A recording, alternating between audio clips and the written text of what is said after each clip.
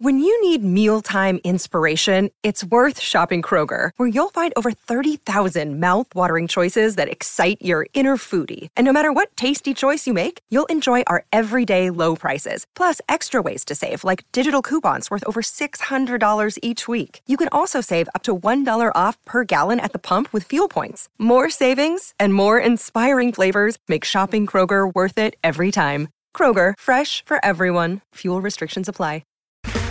Okay, round two. Name something that's not boring. A laundry? Ooh, a book club. Computer solitaire, huh? Ah, sorry, we were looking for Chumba Casino. That's right, ChumbaCasino.com has over 100 casino-style games. Join today and play for free for your chance to redeem some serious prizes. ChumbaCasino.com. No purchase necessary. Void where prohibited by law. 18+ terms and conditions apply. See website for details. Hola, amigos. This is Ray Hudson from beIN Sports and Sirius XM FC, and you are listening to Barca Talk.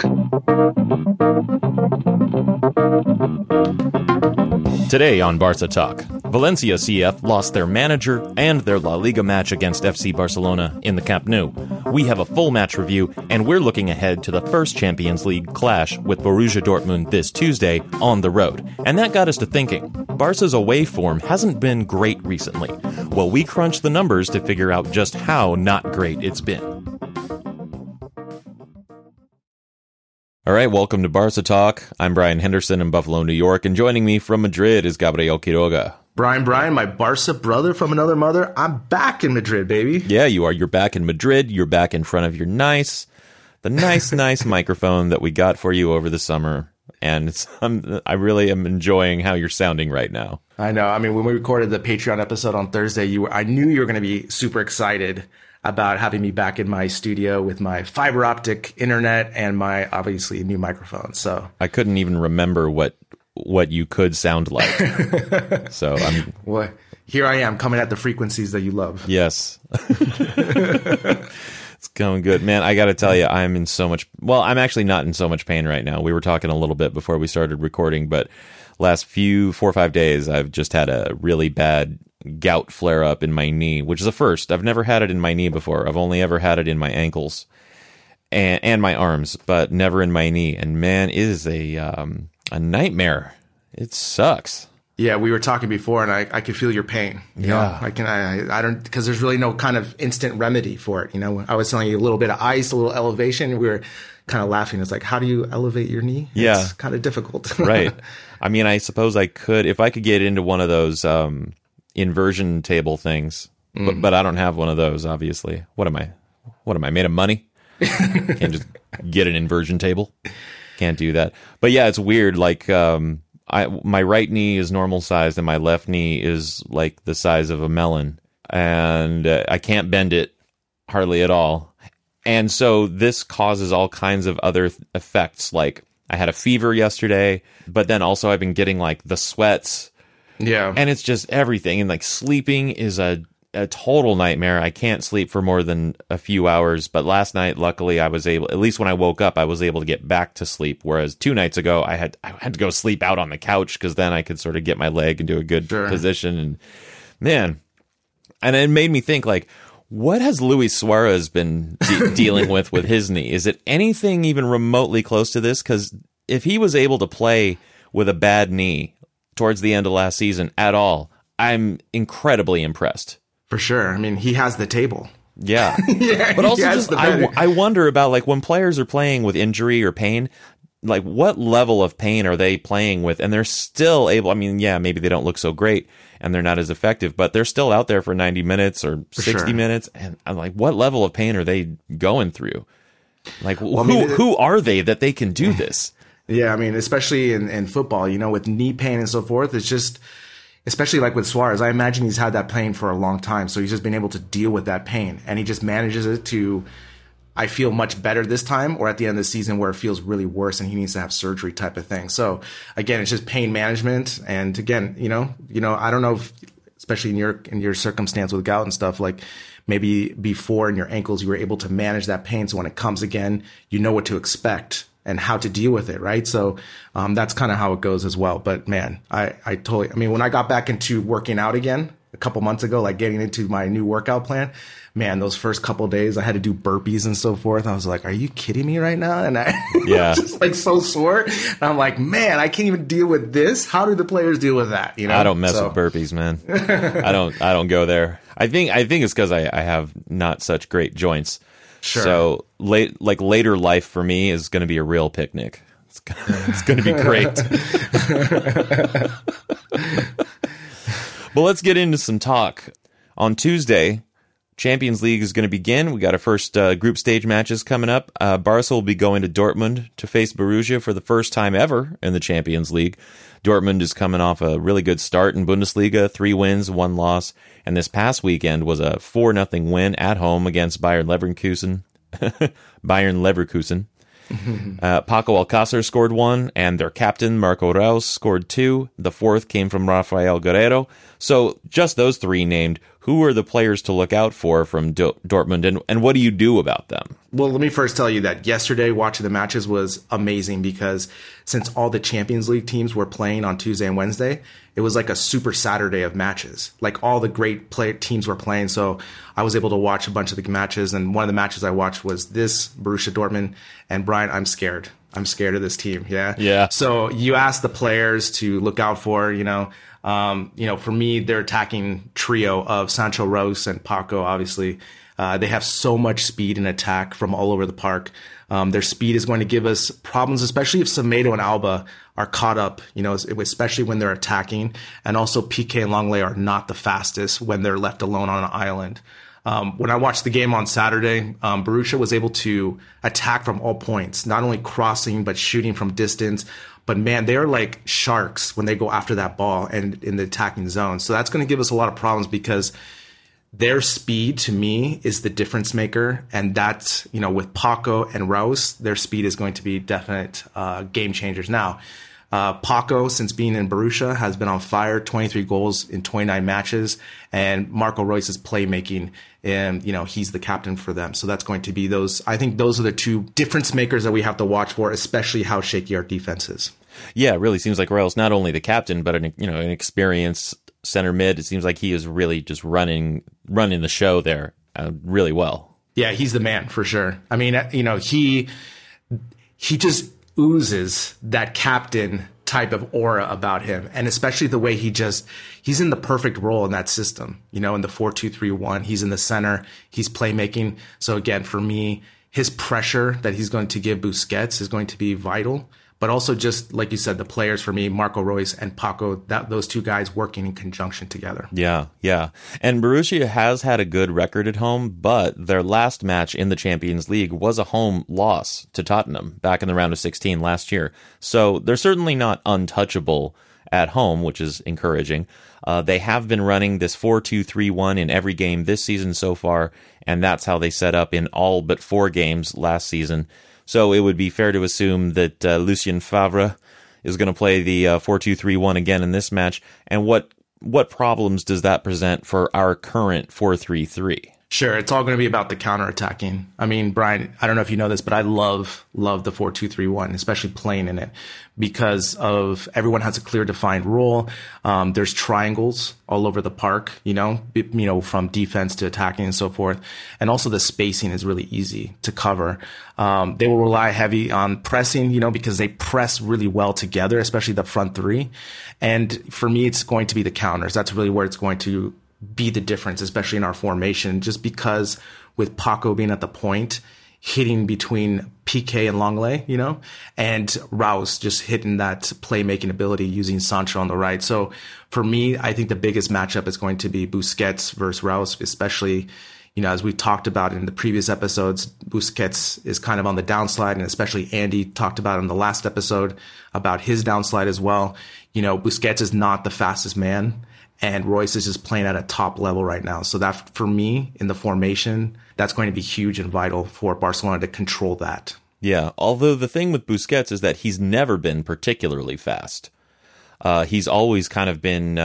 I've seen many YouTube edits about the art of slow at Busquets' feet. It's more about his vision Sure. and his positioning and his skill on the ball that have been his biggest assets. And those are all still things that he has. But there are those moments where he does need a burst of speed. And those, he has had that in the past, and he's starting to lose that more and more. Sure. And also, when he was playing with other midfielders who understood how to play with Busquets, he was able to cover those deficiencies on defense, But now he's trying to figure that out with De Jong and Artur, Alenia, whoever else he's playing with.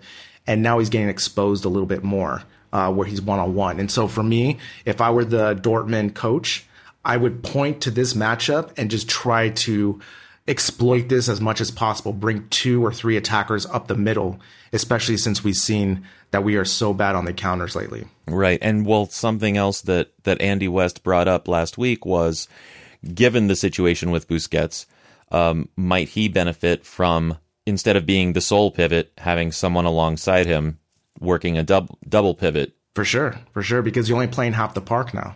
Again, that's why I love the 4-2-3-1. With the 2, you essentially have 6 players on defense all the time, but they can also transition into attack. Now, De Jong and him would be a perfect tandem, playing side by side, because De Jong could cover the right, Busquets is the left, and you're not asking Busquets to cover side to side. And so that just, puts him in a better situation. But we haven't seen a 4-2-3-1 ever under Valverde. It's usually just been a 4-4-2. And I'm interested to see if we do a 4-4-2, especially with our away form lately and playing against this really, really fast team.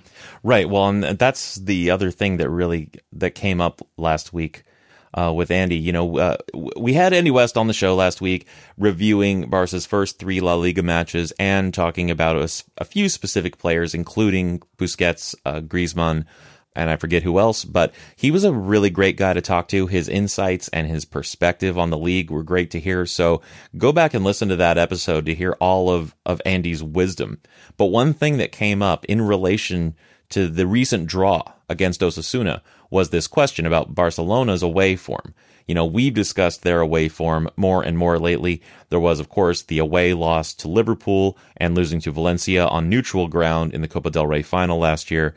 There was the away loss to Celta, albeit with a ragtag squad sort of, and the away legs in the Copa del Rey where we lost to Levante and Sevilla. So those are some notable bad results on the road, but I got a little hair in a bee in my bonnet, and I wanted to do a little digging, and I wanted to see what Valverde's away record has been and compare it to Luis Enrique's, just for comparison. What I found is that both of their loss percentages in away games were the same, 18%. But Enrique won a lot more on the road, 67% versus Valverde's 53%. So the real issue recently with Barca's away record has been drawing more. So what do we need to get that one extra goal on the road to improve the away form? Sure. I mean, especially in the last 2 seasons, I think it's been lineup and energy. And I know that sounds really general, but at this level, our players are such world class. They just need to be energized that it's going to be away tough games. Every team now, it seems like in La Liga or Champions League, are not afraid of us as they used to back in, let's say, 2011, 2012 with the best team, Sure. And that's what's happening. We still have the aura of some of those players, like with Messi, Busquets, Piqué, those players that were on those teams. And so I think they still kind of have that. But I think with the lineup, especially the lineup that we had this past weekend against Valencia, I think the youthfulness and the proper midfield with that lineup will lead to a better start. I think also we have to realize that these teams are gunning for us at the beginning, and we have allowed too many early away goals at the beginning to allow the crowd in, and that has really hurt us trying to always come back, right? And so we just have to be defensively sound and just think about these things. And again, for me, this game, I would love to see a 4-4-2 if we're going to be more defensive, right? If we're going to go with that attitude. However, with this 4-3-3 lineup that we had against Valencia, I'm all for it. However, the spine has to be super solid, and Alba and Semedo cannot be caught up where Piqué and Lenglet are defending so much large spaces behind them. Yeah, and the issue of energy is an interesting one because every game that Barcelona plays, it seems like we're the favorites. Even now, even today. And it has been that way for many years. I mean, sure, there are those cases where you're going up against Real Madrid. In a Clasico, anything can happen, right? Against Liverpool, right? Anything could have happened. They were a fierce side, and anything did. But in general, just about every match we go into, Barca is the favorite. And over time, it seemed... Well, I think this is where management does come into play a lot, because if you look at someone like Pep, when you lose, he builds you up. When you win, he tells you how you could have done better. He doesn't pat you on the back when you win, but he actually comforts you when you lose.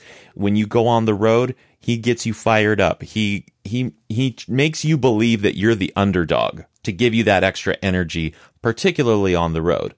And I only know that's only based on that documentary series of one season of him at Man City. But I assume that's what he was like at Barcelona. I mean, I've seen multiple interviews where he's constantly talking about, methods of motivation. I do think that there is sometimes a lack of energy. They never seem to come out feeling like, not nervous, but, just feeling like we have to go after this. They're almost too cool. Yeah, for sure. For sure. I mean, I'm a huge Golden State Warriors fan, and, the last couple of seasons, the beginning of the season has been very difficult for them because it's always difficult to repeat because everyone is gunning for you in the same way that everyone is gunning for FC Barcelona. And like you said, that's why squad rotation is so important because, imagine, if you inject some youthfulness in a match, let's say if we were playing Osasuna in November or in February, and that player might be up for it and that energy will spread through the team. But if you have the same starting 11 going through the motions in a waveform, it's just human nature. They can't play. They cannot be up for every match. It's impossible. You're not up for every day at work. You're just not. So to ask that of these players is impossible. So that's why squad rotation is important. Now, if we take a look at the Osasuna match, for example, imagine if Fati started that match. Does all of a sudden the energy level go up because he's starting? I imagine so. And also he's going to be more dangerous from the get-go. Osasuna has to adjust. But again, going through the same 11 of the mundaneness, it's just perfectly natural that's going to happen. That's why it's really important, especially in this away match, that everyone is aware of Valverde. And good job on the research there of finding his statistics there, because I didn't know that, because I was kind of having the same feeling. Like Luis Enrique too, that was one of my pet peeves about him. Away was not as good, and as you research it, it's true that the loss percentage was equal, but also Luis Enrique won more. So that was the other thing. So I'm interested to see what the lineup is we do, the formation, and also just how we start. Because, again, this is a very tough place to play. Borussia has no fear. And when you have speed, Brian, man, you're super dangerous. Yeah, if you don't recruit speed, you're going to be chasing it. Standard recruitment, like any sport that involves running. Correct. That's always the way. Exactly. And I just, I can definitely, part of me can see just from this past weekend the momentum that we can definitely get the points and do really well. But also another part of me can see us starting really slow and becoming an avalanche of a game for them. If you're listening to us on Apple Podcasts, take a minute to rate the show, and if you have an extra minute, leave a review. No matter how you listen, though, remember to subscribe or follow the show so you can always stay up to date with new episodes. All right, so let's get into La Liga. This was match day 4, of course. Valencia came to the Camp Nou, and it was a 5-2 win. As of Sunday morning, when we're recording this, Barca is 5th on the table with 7 points, but Osasuna haven't played yet, and they actually could overtake Barca in the table with a win against Valladolid. So, obviously not a great start to the league. I do have faith that we're going to be ascending in the table as the year progresses, but we've seen the mixed results that we've got. But this particular result was overall pretty good, and some really good key stats aside from the scoreline. 64.6% possession, 17 shots with 10 on target, and a 91.8% pass accuracy. So we've got good scoreline, and we also have good other key stats. First talking point on this match, of course, has to be Ansu Fati, right? He had 1 goal and 1 assist. Who? I'm just kidding. Yeah, he's this kid. He's I think he just got his driver's license. Yeah, I mean, yes, he was amazing, right? Because he scored in 2 minutes, right? And Brian, Twitter blew up. Yeah. I mean, it was like a bomb, right? A bomb. It must be super dangerous to work at Twitter HQ. Just constant explosions. Yeah.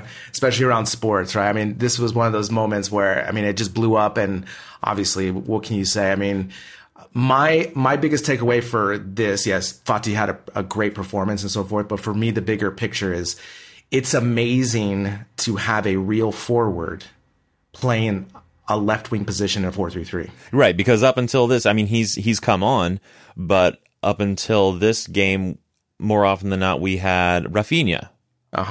And last season, we had Coutinho. Right. Who I would consider more of a midfield than a striker. Yeah, exactly. Than a forward, you know? So let me ask you this, Brian. Do you know what forwards love? Shooting.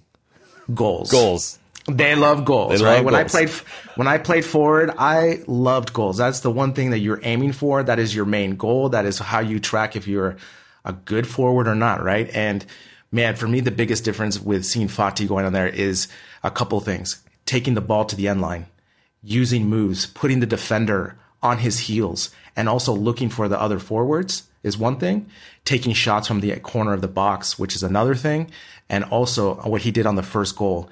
Brian, that is just instinctual forward thinking in that De Jong is on one side, he cuts in to anticipate the center pass, and the defender did not follow him, and he just hit it one time for the easy goal, not easy goal, but for the clinical goal. And obviously Twitter went off with that. But yeah, for me, the bigger picture is just, it's amazing what happens when you have a real forward playing in a 4-3-3. Yeah, and he's definitely a real forward because his finish on that was clinical, like you said. And when I saw the replay and I'm watching it, I was just thinking, I can think of 4 or 5 guys who in that same exact situation would have skied it. Exactly. But let me ask you this. When was the last, right? Yeah, for sure. And the other thing, too, what I was thinking about that play is, did you ever see Coutinho run to the middle like that? No, that just wasn't his bag, man. Exactly. It just wasn't his bag, right? And that is the thing, is because, it's one of the things that I remember, I don't know what documentary is when I saw about FC Barcelona and the 4-3-3 system, is that they said they had, specific spacing that they had to do, right? They had to keep the balance on the width. But as soon as they crossed the penalty box extended, it was completely improvised. They had to try to score and so forth.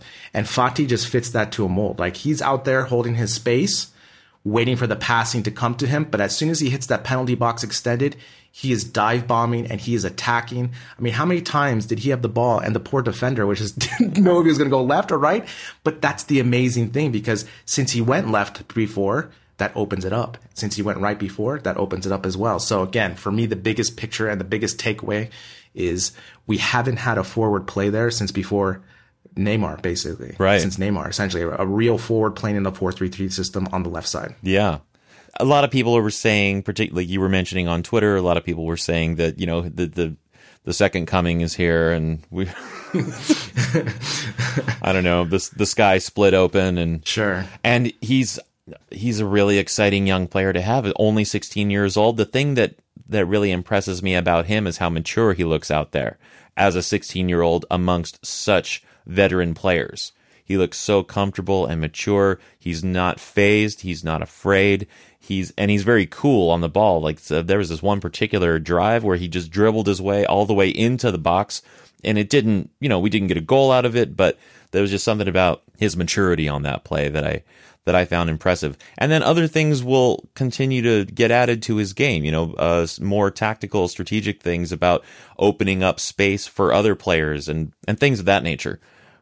But I think I'm not sure that we need to be handing out any awards just yet, but it's really exciting to see him right now.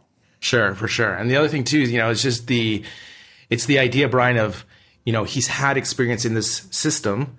So he's practiced it, he's had experience in it, and then it's just a perfect simulation to the game, right? It's not that he learned a 4-4-2, and then I was learning a 4-3-3 in 1 week, and all of a sudden, wow, it's just a perfect execution of his education at La Masia and just going through the, practice and then the game. And they're just putting him in a situation for him to succeed.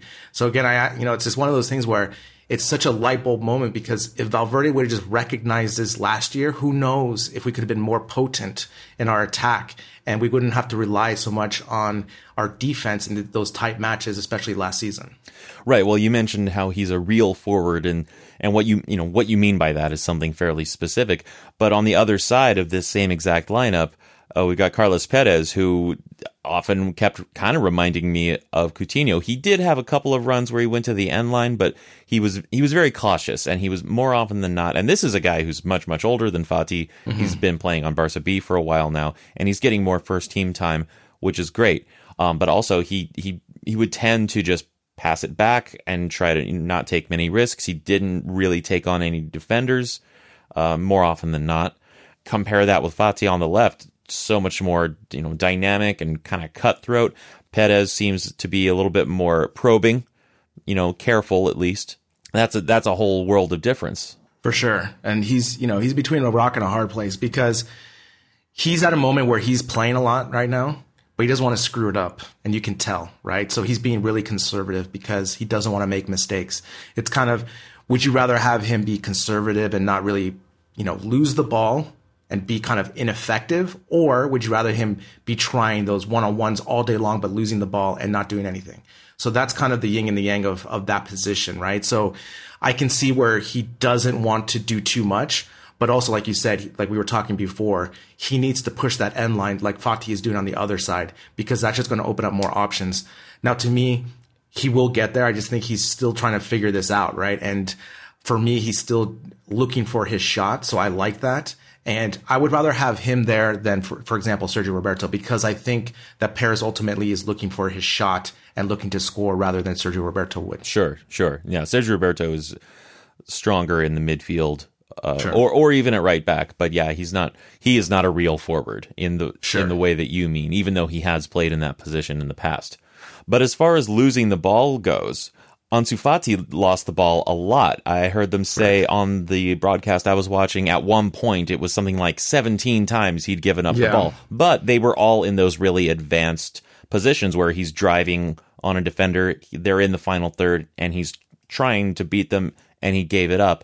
And one, you can forgive it because of his youth, but two, you can forgive it because the ball's so advanced. It didn't necessarily create a threatening counterattack situation. It wasn't a net negative. So I would be perfectly happy to have Perez trying more in those advanced places on the field and be willing to give up the ball, because it probably won't hurt us that much anyway. Exactly. And that's the thing, is that, we had enough possession in this match, so Valencia was only relying on the counter. But like you said, I would rather have this, especially when you are in the penalty box, because that means that you are actually trying for goal. And Fati was trying that. And if, like you said, if Perez does it on the other side, that opens it up for who in the middle? Griezmann. Right? So there you go. So again, all these things are leading to a balanced attack. Our right side, the last 3 years, has been our weakest part. Our left side has always been the strongest, and the middle through Suarez on the left side, because with Alba. The right side has to pick up that slack. When Dembele is playing the right side, we are threatening, we are going on both ends and so forth. But, when Dembele is not playing there, there's a lack of attacking from the right side. There just is. And so with Perez, like you said, he needs to go to that end line a little bit more. And like you said, if he's in that penalty box, I would rather him take those chances and lose the ball there, because that's where it's happening, right? It's like you said, it's not in midfield when he has a back to goal and he loses the ball there. That's not happening. It's only inside the box. Right. Now, over the last couple of years, if nothing else, what we have seen under Valverde is a strong, what we call the battery. And that's your central sort of defensive spine, goalkeeper, center backs, and center mid. But so far this year, the battery has been fairly weak. We haven't had a single shutout yet, for example. Yeah, it's been really weak. And, I think it's kind of, it stems from two things, I believe. I believe it comes from our left and right back being caught up too many times on attack. And the other thing, too, is just Busquets having too much space to roam, in conjunction with the other midfielders. Like we were talking about earlier in the Champions League discussion, prior to that, he was able to work in conjunction with the other midfielders, and those midfielders wouldn't get caught up either. So it was kind of a full force going back. But now, Busquets is being asked to do a lot defensively, and he just can't go side to side as well as he used to. And so that's being exposed. And especially like in the first goal by Gaimero, it's like a bang play that happened. And like I tweeted, I was like, they've never seen give and go passing before, it seemed. And all of a sudden they were just caught off and they just scored. And it was just like, those are really sound things that shouldn't happen at this level. They need to play tighter. They need to anticipate those things. always be strong up the middle so that they have to go around you, because that's always going to be a tougher shot. But again, like we talked about last season, remember last season we were so impressed with the Battery, having a lot of shutouts, playing really defensively well, especially when they were winning 3-0, for example. They wouldn't give up an easy goal. But now, we have one of the worst defensive records this season. Yeah, we've conceded 7 goals so far, and only Real Betis and Villarreal have conceded more than Barca at this point. So we're the third worst. Exactly. We're the top lead goal scorers, right, in the league, but we're also the top conceders. Yeah, well, amongst the top. Either chart, we're in there. Which isn't really where you want to be. You want to be at the top of one and the bottom of the other. Correct. Ideally. Correct. Yeah. Again, like we talked about in the Champions discussion, this is always going to go all season long. If Busquets does not get rest, and especially like when in this game where he did not get subbed off for whatever reason, I don't understand, we need to utilize Vidal's tenaciousness, especially in second half matches, because that's going to preserve our defensive sound principles, because Busquets is just not allowed to do that anymore. It's just a fact. I mean, we have to face that. And Valverde continues to roll him out for the full 90. And I don't understand that, because as we talk about again and again, it's about rotation, preservation, because that's going to give us success in the Champions League campaign and La Liga campaign in February, March, April. Right, exactly. And so like in the 70th minute, Rakitic came on, taking Frenkie de Jong off. Meanwhile, Busquets is on for the entire 90. And it was right at that moment that I thought, why not leave de Jong on and put Rakitic in for Busquets? Move de Jong to the center, Rakitic could be on the right, leave Arthur on the left. It's a quandary. It's a bit of a quandary. It's a super quandary, because he made 2 midfield substitutions, and both I was okay with. I was saying Rakitic come in, great. But then take Busquets out. And then when I saw Vidal, and I was like, perfect, he's going to take Busquets out. No, he took Artur out. And again, why can't Artur finish the 90? This is the perfect match. This is the perfect match to extend him to the 90, because we were already winning 5-1 at that point. Right, exactly. Like, there's no, and Artur is going to be smart enough, to not overexhaust himself on certain plays. He's just going to possess the ball and basically run out the clock. Yeah, and not to mention, Artur has not played that many minutes this season to begin with. Correct. He definitely has 90 minutes in him. Correct. And that's the thing. I can understand maybe because of Tuesday's match, but at the same time, this match, especially in the second half, was not a taxing match for them, because not only did we have possession, but Valencia did not press as much as I thought they would. Obviously, under Marcelino, I think it would have been a much tougher match. But since of this transition with their new coach, they're still trying to figure what the coach wants. And also they kind of threw in the towel, especially after the 3-1. Yeah. Yeah. It's, the turmoil at Valencia, I think, definitely helped us in this game. Sure. Losing Marcelino and, suddenly the appointment of Celades. They still have great players, and they actually did play pretty well. That kind of turmoil will mess up your camp for sure. And I think you're right. They would have been pressing more had Marcelino still been there. My friend Luis texted me during the match, and he said, Peter Lim is a Kool-Aid. That's a mixed blessing, perhaps. Yeah, perhaps. Yeah. In a moment, we'll continue the Valencia match review, talking about Griezmann and the midfield trio. Become a patron of Barca Talk to get an enhanced listening experience. Double the weekly episodes, no calls to action like this one, and no commercials, plus bonus content, all for $5 a month. Find a link in the notes for this episode, or go to the support page at barcatalk.net to sign up for the patron experience. Well, let's talk about Griezmann here, because we got 5 goals in this game. None of them were credited to him, but he did overall, I thought, had a good performance. Yeah, I definitely thought he had a great performance. He has a thankless job right now, because he is the point man. He has to occupy those 2 center backs, which he did phenomenally.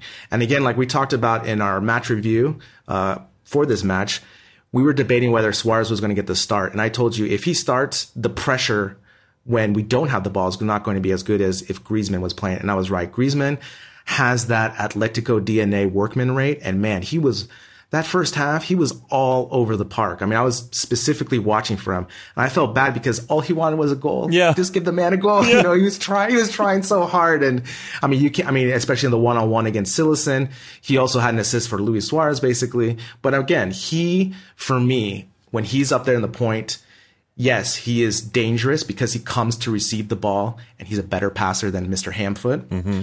But the other thing too is that he is going to shoot from outside the box, but also what he gives us, what Suarez doesn't give us time in, time out now in his stage of his career, is a defensive pressure when he's backtracking and trying to get the ball. Yeah. And did you notice, though, that Suarez didn't have any ham foots in this when he did come on for the 30 minutes that he did play? No ham foots. It reminded me when he came into the game, he wasn't expected to do much, right? He's just kind of work out the cobwebs type of thing.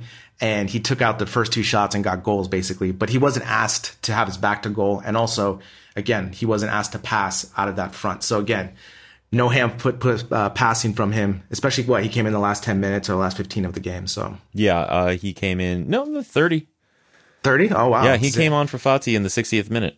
So he definitely had more opportunities for hand foot passing. He did not do it. So we thought he was going to have over 5 bad passes, and he had 0. So we would have lost a ton of money. Yeah. So, well, I don't think I was going to put too much money on it. But, but yeah, but Griezmann also, PK's goal could be credited in a way to Griezmann because that was his shot. It just came off the, Cillessen got a hand to it, and then it came off the post, and PK put it away a second time. But that was definitely his shot.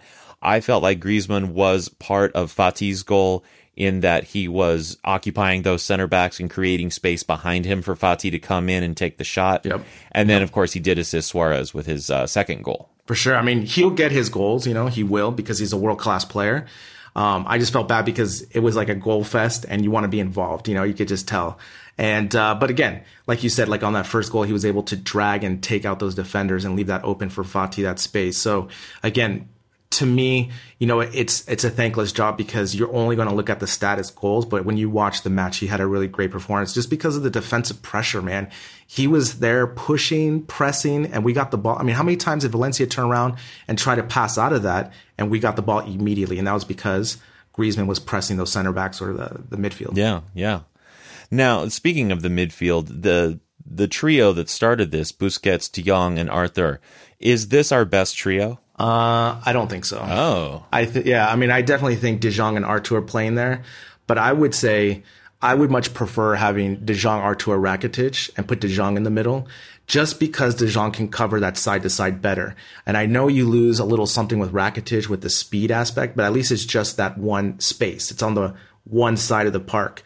In the middle, you can make too easy, right? You have left and right options, but if you're on one side, you only have one option to come in. So I think it's easier to defend when you have Rakitic on that side. So I'm just glad though, Brian, that Artur got the start because you can see, man, he is something, man. I even tweeted this. His possession game just gets me goosebumps because that is so hard to do at any level, let alone at this level. The way he's able to shield, take around. I mean, it's really hard not to see Xavi in him. It really is really hard to see that, Especially I remember one play, I think it was Parejo that was on top of him, who's basically 1 meter taller than him, essentially, right? And he could not get the ball away from Artur. And I was just like, oh my God, the ball just sticks to him. And when he's in there, our passing game is just at a better tempo. As someone put on Twitter, he's just the metronome. Yeah, yeah. Which I knew you would love that. Yeah, I mean, it's, TikTok. It's a pretty good metaphor. Yeah, no, but if you ask the best trio, I'm satisfied with this trio because it does put Artur in there that helps with our passing, like I said, and De Jong is on there, who's also with his speed and youthfulness. Now Busquets, if you take him out in the 70th minute, I'm okay, but I just think De Jong in the center is going to ultimately be the best situation for him. Yeah, and this, of course, assumes a 4-3-3. But given how many midfielders we have right now, all of them good, all of them, great in their own ways. I mean, it does make a stronger case for something like the 4-2-3-1 that you've been calling for how many years? 5. At least the 2 that we've been doing this show. Yeah, for sure. At least occasionally, just try it. Yeah. I mean, in a 4-2-3-1, your line of 3 can, you've got like maybe a winger, but also a sort of a midfielder, and then of course you got your point man up top. So it's part forwards and it could be part midfielders. It sort of depends on how you want to run it, but I just think that something like that could actually create more opportunities to use all of our many, many midfielders. Yeah, the only thing in the 4-2-3-1, Artur would be left off because he just wouldn't be able to do that. Because, again, like I said, the 4-2-3-1 would be amazing with De Jong and Busquets as a double pivot and Messi as the playmaking up the center. Oh, my God, that would be the dream of dreams, because then you have Griezmann in front of him. You got Fati on the left, and then you can put me or you on the right. You could put anyone on the right just to occupy that space. Obviously, you would put Perez right now to occupy that space, and then you bring in Suarez to cover for Griezmann, let's say with 20 minutes left in the game. Oh, mama, that is a dream come true for me. But again, like you were saying, we have so much midfield. Another option could be a 4-4-2 where you have De Jong, Rakitic, Artur, and Busquets in there. Sure, yeah. And then Busquets is kind of behind those, and then you have three across type of thing. Yeah. So you have many options with those. Many options. Many options. What do you think? Do you think this is our best trio? No, I think I want to side with you on this. I mean, it's hard to take Busquets out, even in theory. I mean, we have talked about sort of where it seems like he's at in his career. He's still amazing in so many ways, and he is such a legacy kind of legend of the squad. It's hard to not give him the start in a theoretical lineup. Yeah. But I get what you're saying about, De Jong coming up the middle. And that's the whole reason that they got De Jong, right? Was to succeed Busquets. So is that transition going to be complete at the end of this year? Is it going to go into next year? We don't know. But it could. It could happen sooner rather than later. But I think a lot of that will depend on how Busquets' season goes. Because I think there is something to be said for a kind of loyalty to him and a kind of deference to him. It's hard to be super cutthroat. Like when Robbie Dunn and I were talking, he brought this up. It's not quite as ruthless as it is in, say, a lot of American sports now, where in Europe, there's still this sense of like, you've done so much for the club. We know how good you are, and you've done so much for the club. We're going to stick with you that much longer. You still encounter that in Europe, in ways that you don't necessarily in NFL football or NBA basketball and that sort of thing. So yeah, it's hard. It's hard to deny Busquets his spot because it's been his spot for so long. But I get what you're saying. I mean, the thing I want to see, especially this season, because I love watching De Jong play. I mean, he is smooth, and you can just see the talent that he has. I just want to see, like we talk about preservation, right? Just put De Jong in there for the last 20 minutes because he's going to gain more. We're still going to be defensively sound. We don't lose anything by subbing Busquets and putting De Jong out there. Not at all. We do not lose any, not at all. If anything, we gain. Right. We gain the speed and defensive coverage. And so for me, that's what I want to see. I just want to see, as I always talk about, smart rotation, looking ahead for the season. That's all I want. Yeah, and I'm all about maximizing gains. Yeah. Yeah. When I'm stacking plate. Exactly. All right. Well, I'm looking forward to I'm thinking about Tuesday's match in Dortmund. And we'll see what kind of lineup we get. Yeah, I'm looking forward to the champions because I love the hymn, and also just it's just bringing back Brian. There's just something about European football here at nighttime. It just has another level because the game here is 9 p.m. local time. Everyone goes to the bar, like I always say, and it just has it has that kind of Monday night feel to it. Like in NFL football, where it's just everyone's watching those matches. So man, I love Champions League. It doesn't matter that it's still just early group stages. The hymn, the moment, the nighttime. I just love it. Yeah.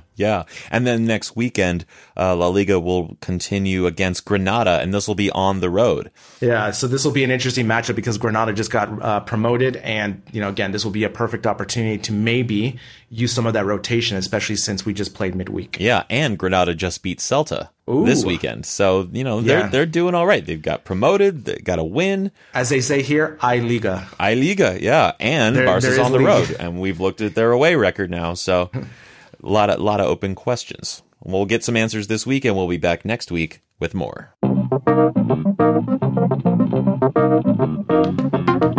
Barca Talk is a production of Sound It Media, written by Gabriel Quiroga and Brian Henderson, editing and post-production by Brian Henderson, social media and promotion by 2 Point Go.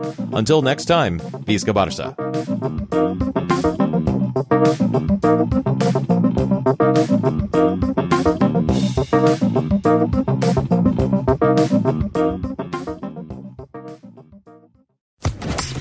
official podcast network.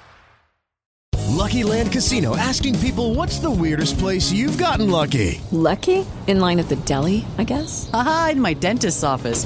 More than once, actually. Do I have to say? Yes, you do. In the car before my kids' PTA meeting. Really? Yes. Excuse me, what's the weirdest place you've gotten lucky? I never win and tell. Well, there you have it. You can get lucky anywhere, playing at LuckyLandSlots.com. Play for free right now. Are you feeling lucky? No purchase necessary. Void where prohibited by law. 18+. Terms and conditions apply. See website for details.